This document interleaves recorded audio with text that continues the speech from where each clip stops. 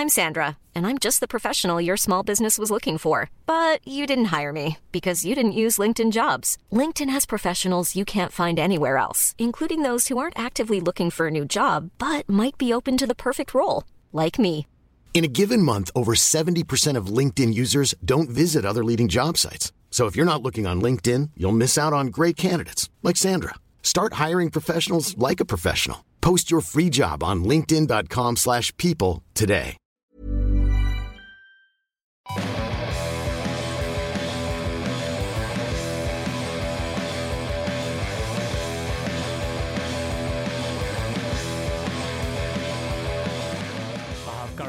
From Salut, Sunderland in the studio with me. We're also joined by the former editor of the Wayside Raw, Tom Lynn. Just what the hell is going on, people?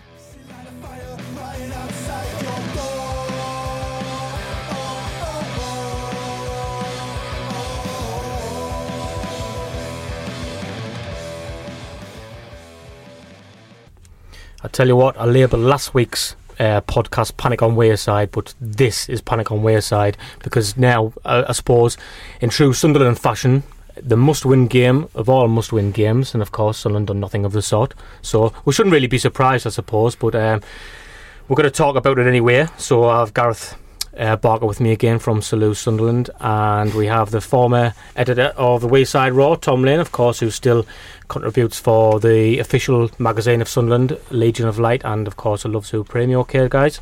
Yeah, fine, thanks. Hello. Right, I suppose I'm just thinking about that intro music there, and I suppose it would be a lot more a lot more appropriate if I had some violin music or some sort, the way everybody's feeling sorry for themselves at the moment. You know, we should be used to it, I suppose, but we're going to just dive straight into this, I suppose. We'll forget about the tactics and formations and all that. We're going to come to that later, but what's striking me at the moment, from the last two games in particular, and especially the Norwich game, is just the lack of leadership and quality. At the end of the day, when the players cross the line, there's no risk-taking or anything. Nobody's taking responsibility in the middle of the park.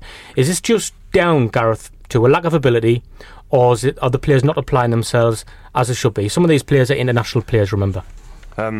Just clarify, we've talked about the Norwich game, so I'll say I wasn't at the game, but I did watch it because I was away, so my perspective is based on the television and not being at the match. So just so if in case I'm completely wrong or something like that. But yeah, I said a couple of weeks ago, and regarding it is an ability issue, firstly because the players have proved over time that they aren't really quite good enough. They are trying. I would say that there's no lack of effort, but when you need more than effort. Tom, how is this a lack of confidence though? What? Because I mean, for example, we're watching the game and it's pretty obvious where a ball sometimes needs to go from left to right, and it's taken. Seb Larsson's probably the worst offender for it. It's taken him 4 or 5 touches to get the ball across. He's taken too many touches, as they all are, more than they need. Is that just down to confidence? I think we've got ourselves into a position where it is a lack of confidence now. You could see against Norwich, particularly in the second half, that several players weren't taking a lot of responsibility. You know, we rely on the likes of John O'Shea, Mingley and Gold did really well again, but generally there just wasn't enough finesse in the team. You know, it's sort of quite obvious when you watch Sunderland week in, week out that there isn't a set game plan. There's not a pattern. We have too many players playing out of position. We've had too long a run with, probably using the same players. I mean, you touched on Sebastian Larsson there. I don't really like singling out individuals, but to be honest, you've got to single out Seb. He's playing in a position that isn't alien to him because he's played there for Sweden at the national level, which suggests that obviously a lot of people think that he's a good player in that position, but you can only judge what you actually see over the course of a season. And Seb Larsson in central midfield for Sunderland's just been an absolute disaster. And personally, I think if it isn't changed soon, that'll be one of the major contributory factors to Sunderland being relegated. Right.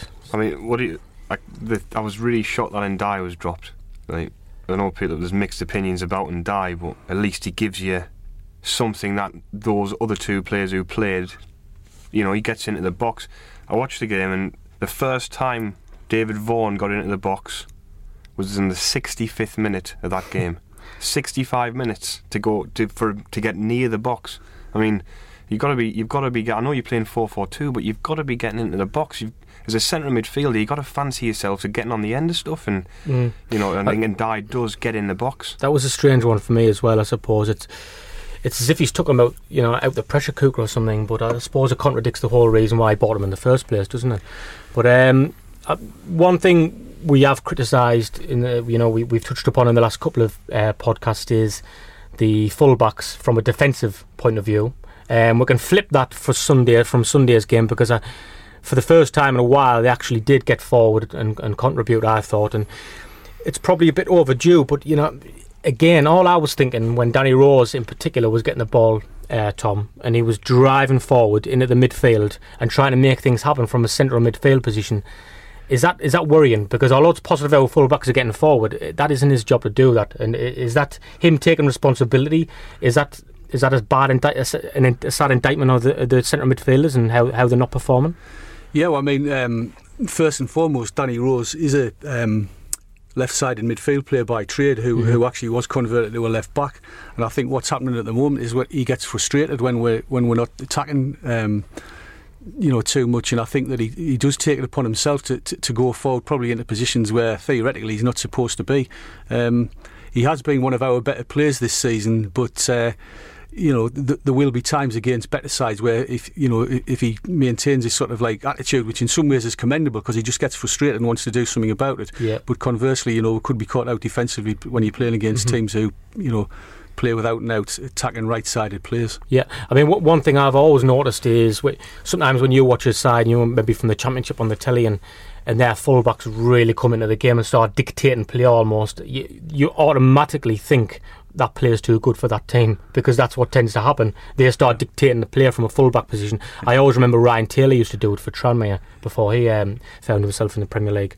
But again, forget about sort of whether they should be in the side, tactics and formations and whatever, Gareth.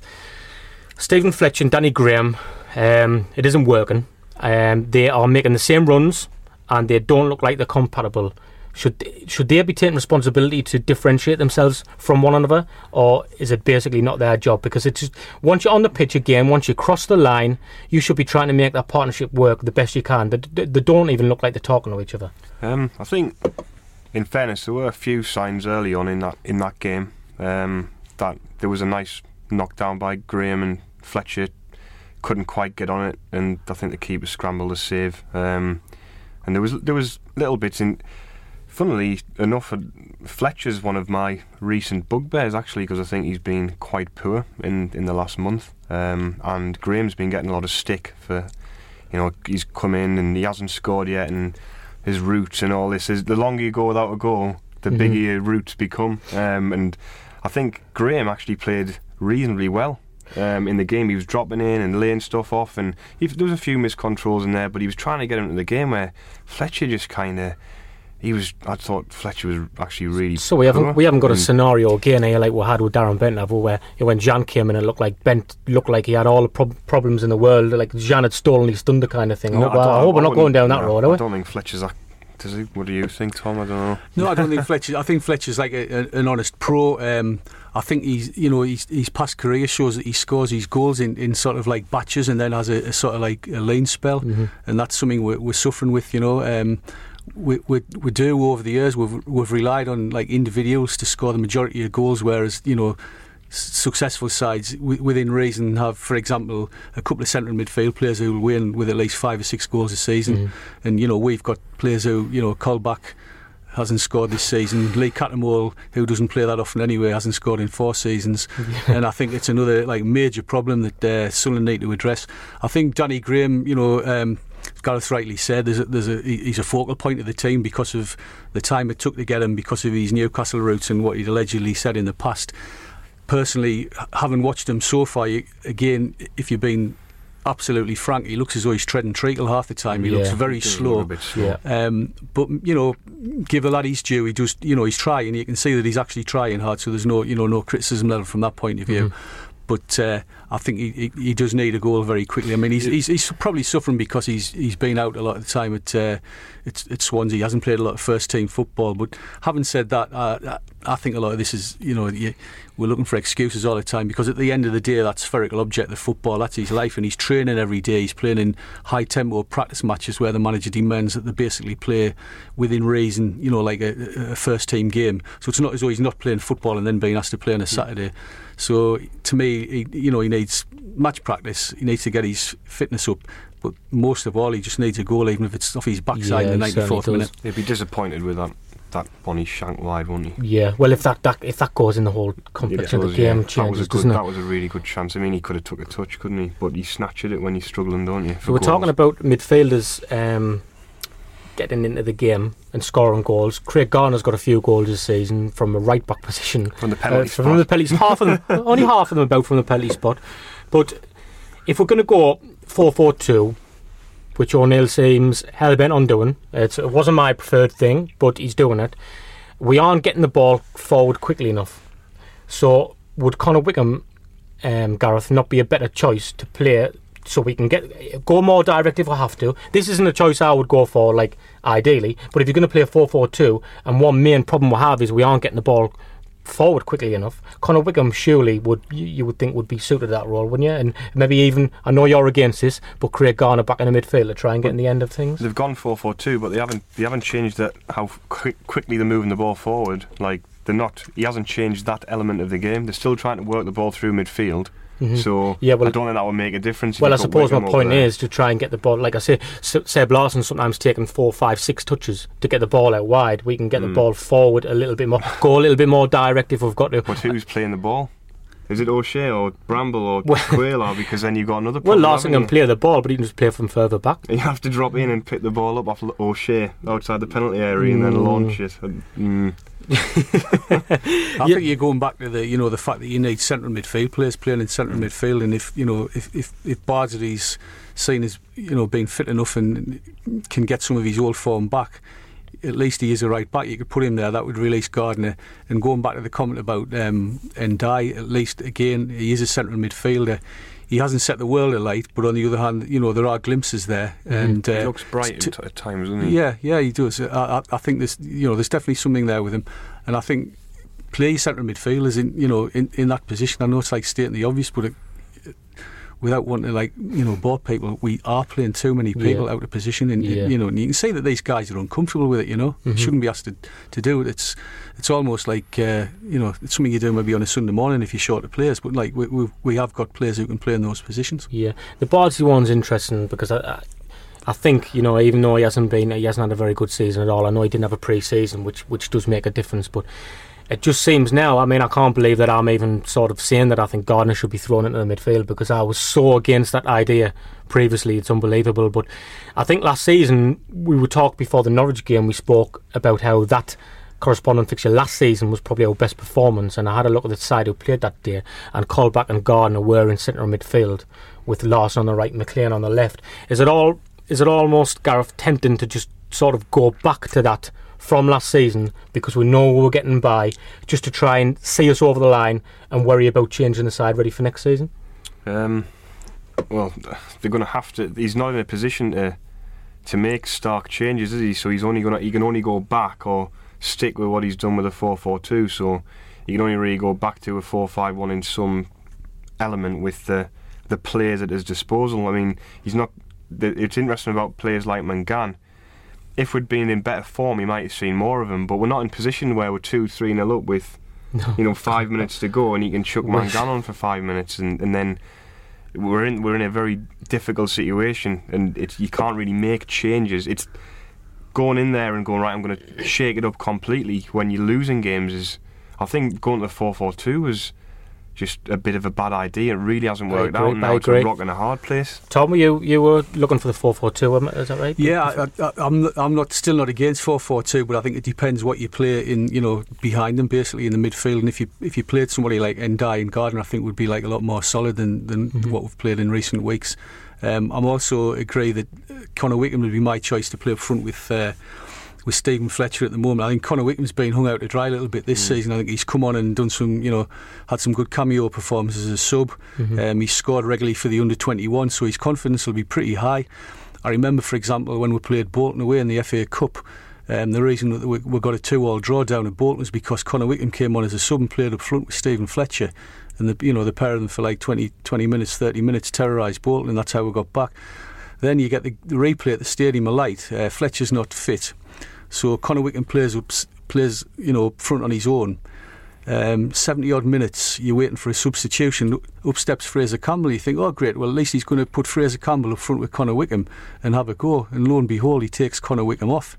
Now, to me, he hasn't treated that lad fairly. I'm not trying to make out he's, the greatest striker in the country, but I think he has got potential. He's a strong lad. He's got physical ability that belies his age, and I think that he would do us a job. I think he just needs a chance, and he needs somebody to believe in him. It's interesting you mentioned that Bolton game, because it was Craig Garner who got the equaliser that day. So I suppose it just sort of solidifies the point I was making, that if we're going to play this 4-4-2, then it might be a better idea Connor Wickham plays, holds the ball up, somebody like Craig Garner can arrive from midfield, because there's a goal threat that we haven't got at the moment. I thought when Wickham came in for Fletcher when he was injured for that spell, he looked very good, and that wasn't a 4-5-1.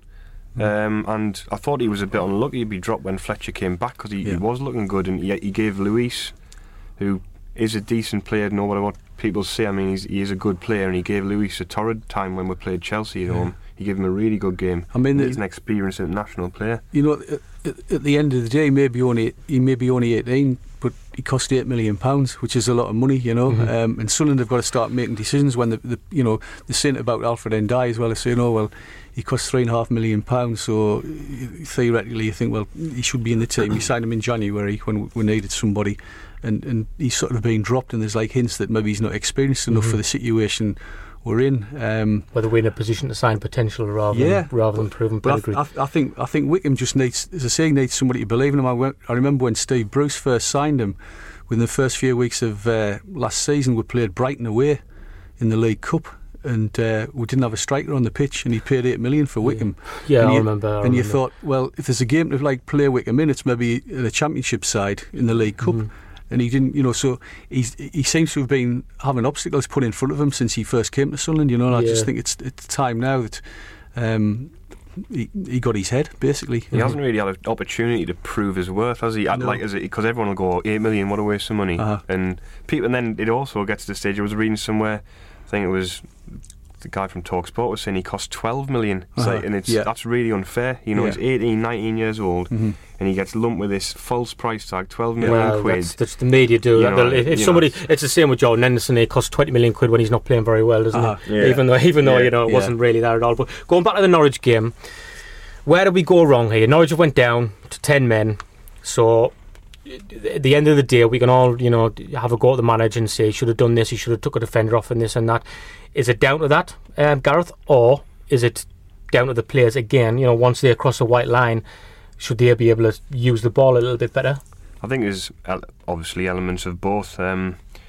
Regarding the manager, I've always said I was baffled that he dropped Ndai and brought Vaughan in.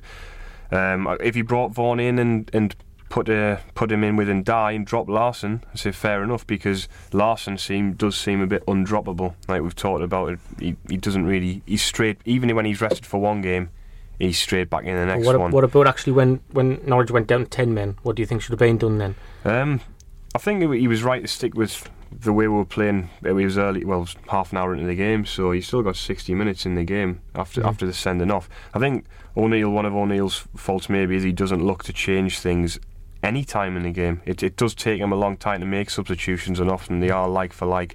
He'll rarely go, he has taken Bardsley off before fullback, I think, and then he's brought an extra midfielder or forward on or changed it, but because he got the, you were saying about the players in other positions, then what happens is he'll bring a midfielder on for the left back, move the left back in the centre midfield, move the right back to the left back, drop if Garner's playing in the middle, he'll drop down to right back, and then Sessegnon will come out on the right wing, and then he's changing everything again. My issue was with the players, I've got to be honest, because against 10 men, and here's a cliche for you, they're always going to shut up shop, right?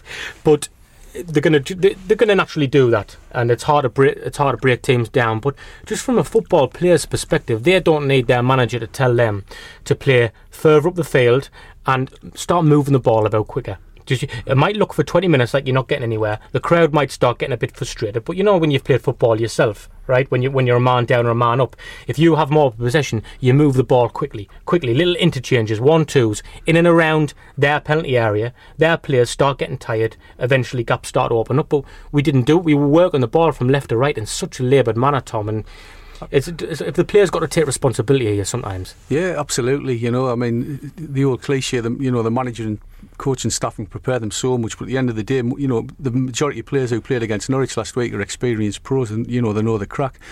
I think one of the turning points of the game, apart from obviously their goalkeeper being sent off and, you know, the incidents from Norwich's perspective, not getting the penalty in the second half, etc., I thought was Danny Graham's miss just before half time. It was the type of miss, to be honest. If you did it at 20 to 11 on a Sunday morning, somebody would have suggested that you just got in from the night before. You know, and it proves that footballers are human.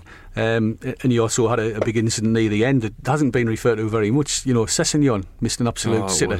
You know, he got through. So there's potentially 3-1. So, you know, Norwich might have been down to 10 men, but I think a lot of it goes back to Sunderland just lacking in real confidence and having again, it's a cliche, but lacking some real leadership on the pitch. Somebody who, you know, like we were on about Danny Rose before, you know, he sort of gets annoyed and he ploughs upfield, this, that and the other, but there's only him seems to have that sort of, you know, I'm sure the rest of them do want to win every game they're playing and they're giving everything, but I just think we need some other qualities, somebody to lead us, really drive us forward.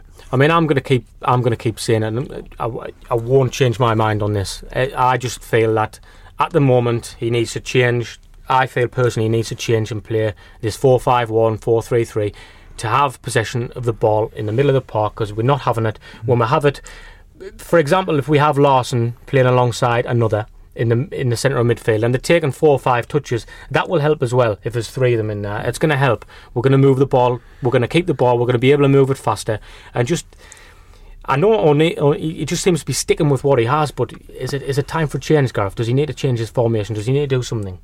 Well, I think we have players in the squad to play a certain way. I was talking about this last week. We never really got round to it.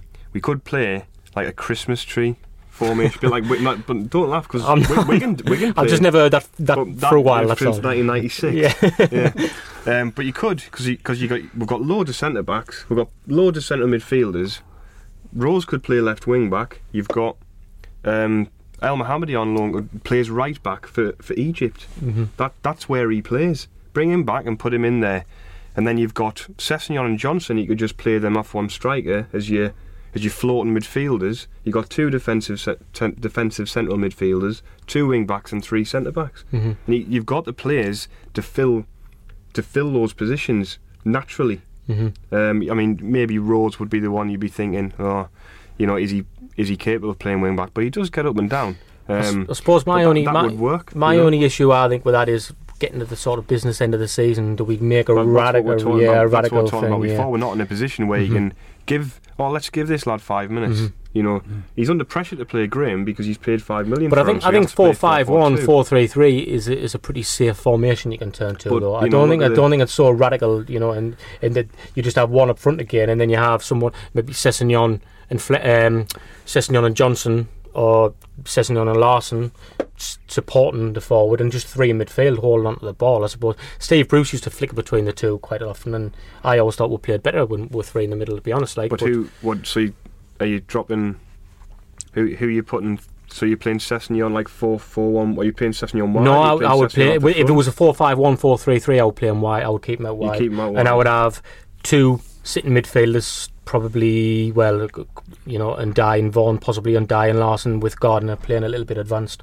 Well, I don't see Ndiaye as that sitting midfielder anyway. I'd say I could see Ndiaye playing as the more advanced midfielder of the 3, because he actually does get himself about. That's one of the things we were talking about with static centre midfielders, moving the ball side to side, backwards, side to side, backwards.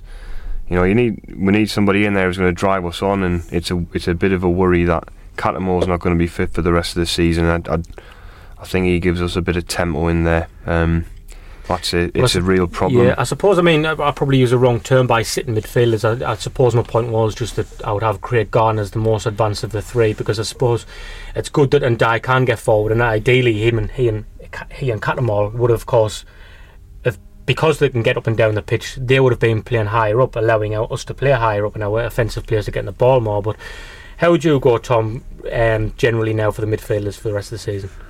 I think I agree with what we said before. I'd probably play Sess wide right, Adam Johnson wide left, although there is an argument for McLean to play wide left because he gets his work rate in, but Adam Johnson's probably got a bit more about him. So yeah, Sess and Johnson on the wing, and centre midfield I would go for a three of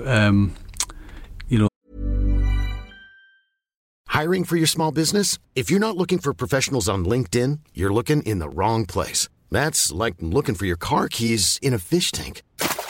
LinkedIn helps you hire professionals you can't find anywhere else, even those who aren't actively searching for a new job but might be open to the perfect role. In a given month, over 70% of LinkedIn users don't even visit other leading job sites. So start looking in the right place. With LinkedIn, you can hire professionals like a professional. Post your free job on linkedin.com/people today.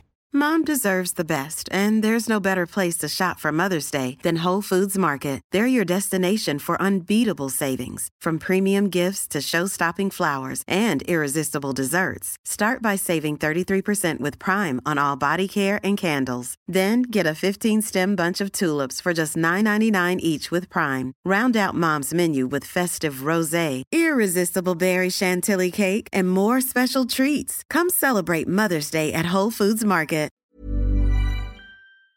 This is everybody being fit, and Ndiaye probably in the middle, playing further up the field, with Colback to his left and Craig Gardner to his right. I think I'd be tempted for that as well. I think it's depressing, it. Well, I think at times you've got to be honest with yourself as to what you see, and this is what Martin O'Neill's got to. He's got to sit with his backroom staff, and they've got to cut through all the rubbish and all the whims, and this could happen, that could happen. They've got to sit down and select in their heart of hearts what they think is the strongest 11 that's going to keep Sunderland in the Premier League, because it doesn't matter how we stay in the Premier League, we've just got to stay in it. This would, if we were to get relegated, this would be the saddest relegation of all, because the irony is that the club behind the scenes is set up better than at any time since the Second World War, but my theory is that you can invest in Africa, you can have a fantastic stadium, you can have world-class training facilities and all the rest of it, but if you want to attract more money into the club and you want to attract more people into the stadium, the only way to do it is to get that product on the pitch right. That's the only thing that counts in the whole thing. And I suppose the midfielders you've mentioned now, Colback and Ndiaye and Gardner, they kind of complement each other a little bit, because Colback's got the ball retention qualities and Ndiaye's got the energy and Gardner's got the goal scoring threat, I suppose. I think they're all honest players. I think that's the main, at the moment you need, the proverbial people in the trenches, and I think you will get them. They may not be good enough in certain situations, if you play Man United or Spurs away, and we've got coming up, but hopefully for the likes of Stoke at home, Southampton at home, there'll be enough, and there isn't a lot to choose from. Cattermole unfortunately is like permanently injured, or suspended. A lot of his sort of demise from the team has been self-inflicted, but we can't really go into that argument, because the fact is he's not going to be there for the rest of the season, so we've just got to go with what's available. I mean, we're going to get back to all this now. We're going to talk about Martin O'Neill in particular, but we're going to, for the next 10 minutes or so, we're just going to do something a little bit different. We're going to get Craig Coates on the phone, who I'm sure a lot of you out there play Football Manager. It's of course evolved from Championship Manager, where I used to play as a kid, and it's very, very addictive, that's for sure. I would like to say how many divorce rates that game's to blame for. You give it all the attention. Do you play on it, Gareth? I never get past the transfer window when I first start. I end up just putting arrows everywhere. You used to on Championship Manager where you could drag an arrow to make somebody run up the wing, apparently. I used to just do that. I could never sign anyone, so I was never very good at it, but a few of my mates were very good at it. If people are often wondering, you go on there, and the thing you should always do is manage Sunderland, I suppose, if you're a Sunderland fan. And if you often wonder, you disagree with some of the stats there, and you say, he's not that good, or how's he only worth that, or things like that, and you often wonder where that comes from. Well, Craig Coates is the man who puts those stats together for Sunderland. Hello, Craig. Hello. So first of all, can you tell us how you got involved in this in the first place? It was a few years ago. I went on the Sports Interactive website where I was watching the research and that, just to ask a few things about what was happening with the research for Sunderland, and I just got an email out of the blue from the guy who organises it saying, do you want to do the research? And a couple of emails later I had the job. Right. Oh God, that sounds okay. So what's the process behind it then? I mean, do you just do the player ratings or the whole thing, everything regarding Sunderland, or what's the process behind it? It's everything regarding Sunderland, so I've basically got to try and see as many matches as I can and do all the player ratings, and then I've got to do all the sort of mundane data like appearances and loans and fees and everything else that you see on the game that's to do with Sunderland and all their players. Right, so how hard is that to be impartial and create? Because I mean, we all sometimes take a dislike to certain players. Our friends will often say it's irrational, but I suppose we all do it. But do you think, do you ever let favouritism maybe cloud your judgment a little bit? Well, I'm just the same as any other fan. I've got my favourite players and that, but I do try to be impartial. Yeah. We do have a sort of system where we've got our own website where all the different researchers can put their ideas on and that, so we sort of keep each other in check. So you sort of then compare to other clubs, I suppose, because you don't want to sort of value a Sunderland player one thing if then somebody from another team values theirs much higher and Sunderland are sort of the worst team in the league kind of thing. Yeah, exactly, yeah. So I'll do my ratings and I'll sort of try and keep them internally consistent with our squad, and then you put them up against everybody else's squad and then you see if anything's sort of out of sorts and get it sorted out. Hi Craig, so do you is there a situation, do you obviously go to the reserve games now the reserve games are at 1:30 on a Tuesday or whatever, so how does that affect things? That's actually made it a lot more difficult. A couple of years ago I could see a dozen reserve games in a year and you could sort of see the players progressing and it was the same team every week, whereas now you only see one game every couple of months. It might be a completely different team and it's much harder to rate a player on one game compared to seeing over half a dozen games, because he might just have a really good game or one really bad game and you might not get an idea of what he's really like. How far down do you go then? So obviously you got the reserves. Did you ever go and see under 18s games, stuff like that, youth games? Yeah, I've actually seen more under 18s this season than reserves, with them all being behind closed doors. And obviously the under 18s play at the same time as the under 16s, so you sometimes catch a few glimpses of that. Yeah. But it's mainly the under 18s and reserves that I watch. So can you not get a level of accreditation to go to? Because obviously the games are now behind closed doors. So do you not get something from Sports Interactive, or do they not contact Sunderland and say, we're going to be sending one of our researchers down? Or does no, they're a little bit funny about contacting clubs and sort of chasing the younger players, because they don't want to get in any legal minefields, and most of all they don't want to have any clubs turn around and say, but we have to pay for that. So, yeah.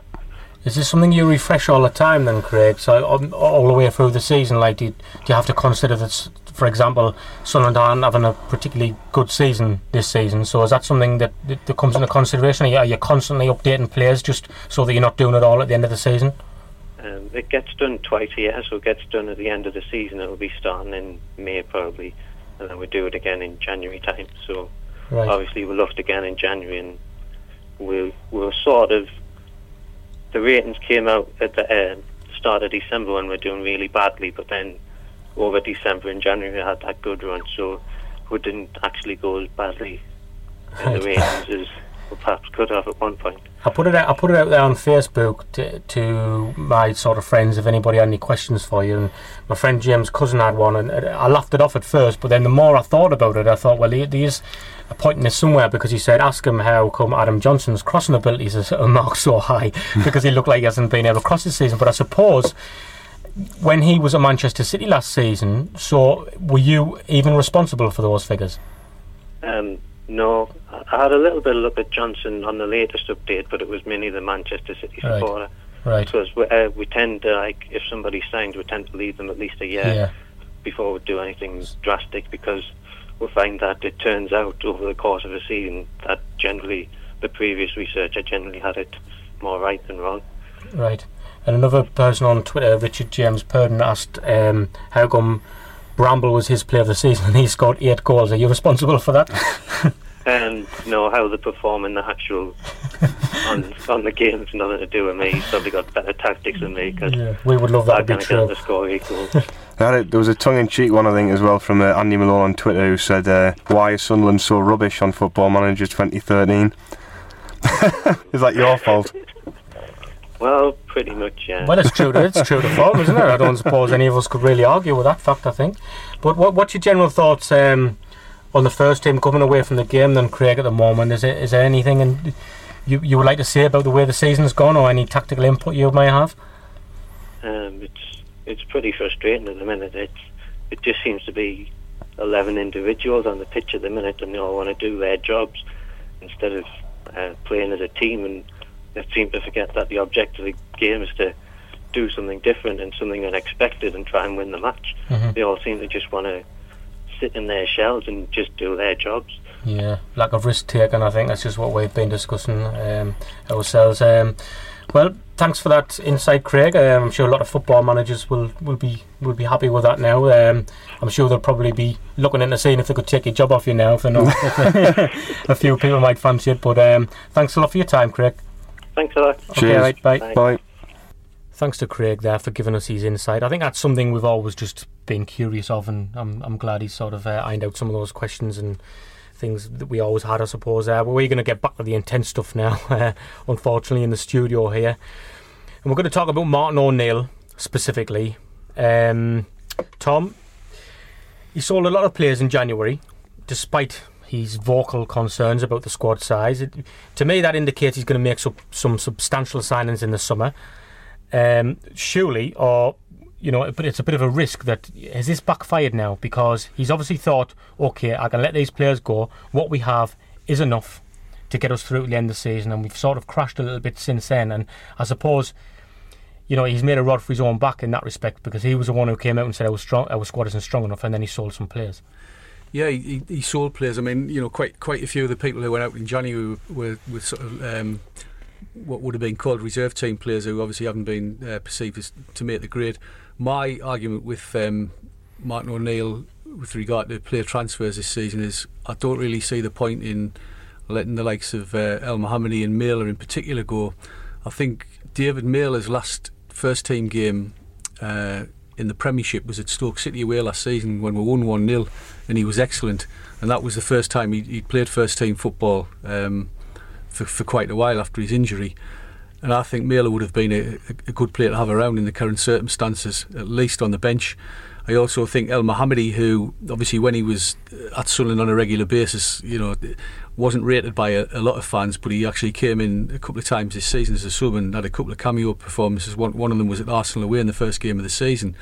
Now, he can play anywhere down the right, and I just think that with his pace, and to give him his due, he is a pretty committed player. I think rather than let him go to Hull on loan, he should have been on our bench. I mean, we've had the situation at least 2 or 3 times in recent weeks where Martin O'Neill, whether he's been trying to make a point to well a shot or not, I don't know, but having 6 players on the bench at QPR, we had 5 defenders and no strikers. Mm-hmm. Now, for a club of Sunderland standing in the Premiership, to have the opportunity to have 7 substitutes and only name 6, to me is, again, it's going back to the old, this happens on a Sunday morning because you can't get enough players. We're a professional football club, and with regard to the players who've gone out, I think we sold Mailer for allegedly £1 million, £1.5 million. Well, in current sort of financial parlance, that's nothing. He could have been on our bench.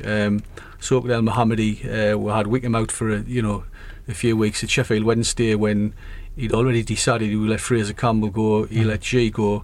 Again, not saying G and Fraser Campbell are the greatest players, but like when means must, they should have been around. The Fraser Campbell one's interesting because a lot of people are saying, "Oh, you're better off getting a fee from now, or you would have walked for nothing in the sun." But it was only £600,000. It wasn't exactly a world-breaking fee, was it? Yeah, I don't think Fraser Campbell had been playing very well this season. He was certainly no favourite of mine. To be honest, I think the Championship is his level. He's a wholehearted player, and I hope he does very well for himself. And obviously, so far at Cardiff, he has done well. But I just think, in our circumstances, with not having a lot to choose from, the likes of Fraser Campbell, G, Mailer and El Mohammadi could have been around. They could have been on the scene, and then let them go at the end of this season. I think Martin O'Neill's contradicted himself a little bit with certain decisions. Definitely. There's certain players, I think it's obvious, we'll know now they aren't in his plans if we're still in the Premier League and he's still our manager. Do you think, Gareth, that in that respect he's maybe lost some of the dressing room a little bit, and they're trying for him as much as possibly they're not ordinarily would? Because I think, let's be honest, the likes of David Vaughan, I think, will realise he isn't going to be here much longer, surely. I'd like to think that they didn't take that attitude into games, because they're being paid to play for Sunderland. So that's in an ideal world, isn't it? Yeah. A player should know when he isn't playing very well, and he will. And if their attitude's right, they should be doing everything in the power to put that right. And they'll know they'll get. I mean, you look at David Miles, a good example, and Fraser Campbell. They know it wasn't working out for them at Sunderland, and they moved on, and they're playing regularly now for clubs in the Championship. I'm sure they're delighted that they're playing regularly. I don't know about Martin O'Neill, pushing players out. It's not situations like when Reid was here, and you had Alan Johnston on a year left on his contract, and he decides he's going to freeze him out. We're not in that situation. I think O'Neill's the kind of person who does command a level of respect from his players, regardless of those situations. And I actually went to see a talking with John Hartson a couple of months ago, and he taught a lot about Martin O'Neill and was full of praise, and said that one of the greatest half-time team talks he ever had was when they played Liverpool at Anfield and when he played for Celtic. And O'Neill's got this sort of stuff in his locker, and I think he's the kind of person who can inspire somebody to play for the club. Well, you wonder what happened on Sunday with that half-time team talk. But is that it's a repeated issue? What is wrong with Sunderland Football Club? What is you can change the manager, you can change the players, and it's the same. It's always the same. Well, in that respect, Tom, one answer to that would be that a lot of people keep saying this. We hear this from Aston Villa fans all the time. Are Martin O'Neill's methods, are they outdated? Are they old-fashioned? And the fact that there's nothing wrong with Sunderland, it's just that we've evolved, time's moved on from then. Or do you think they'd be perfectly fine if we had the right personnel in? I don't think his methods are outdated as such, because this was never an argument when he first came to Sunderland. I mean, Aston Villa fans, I think, were a little bit peeved when he left them.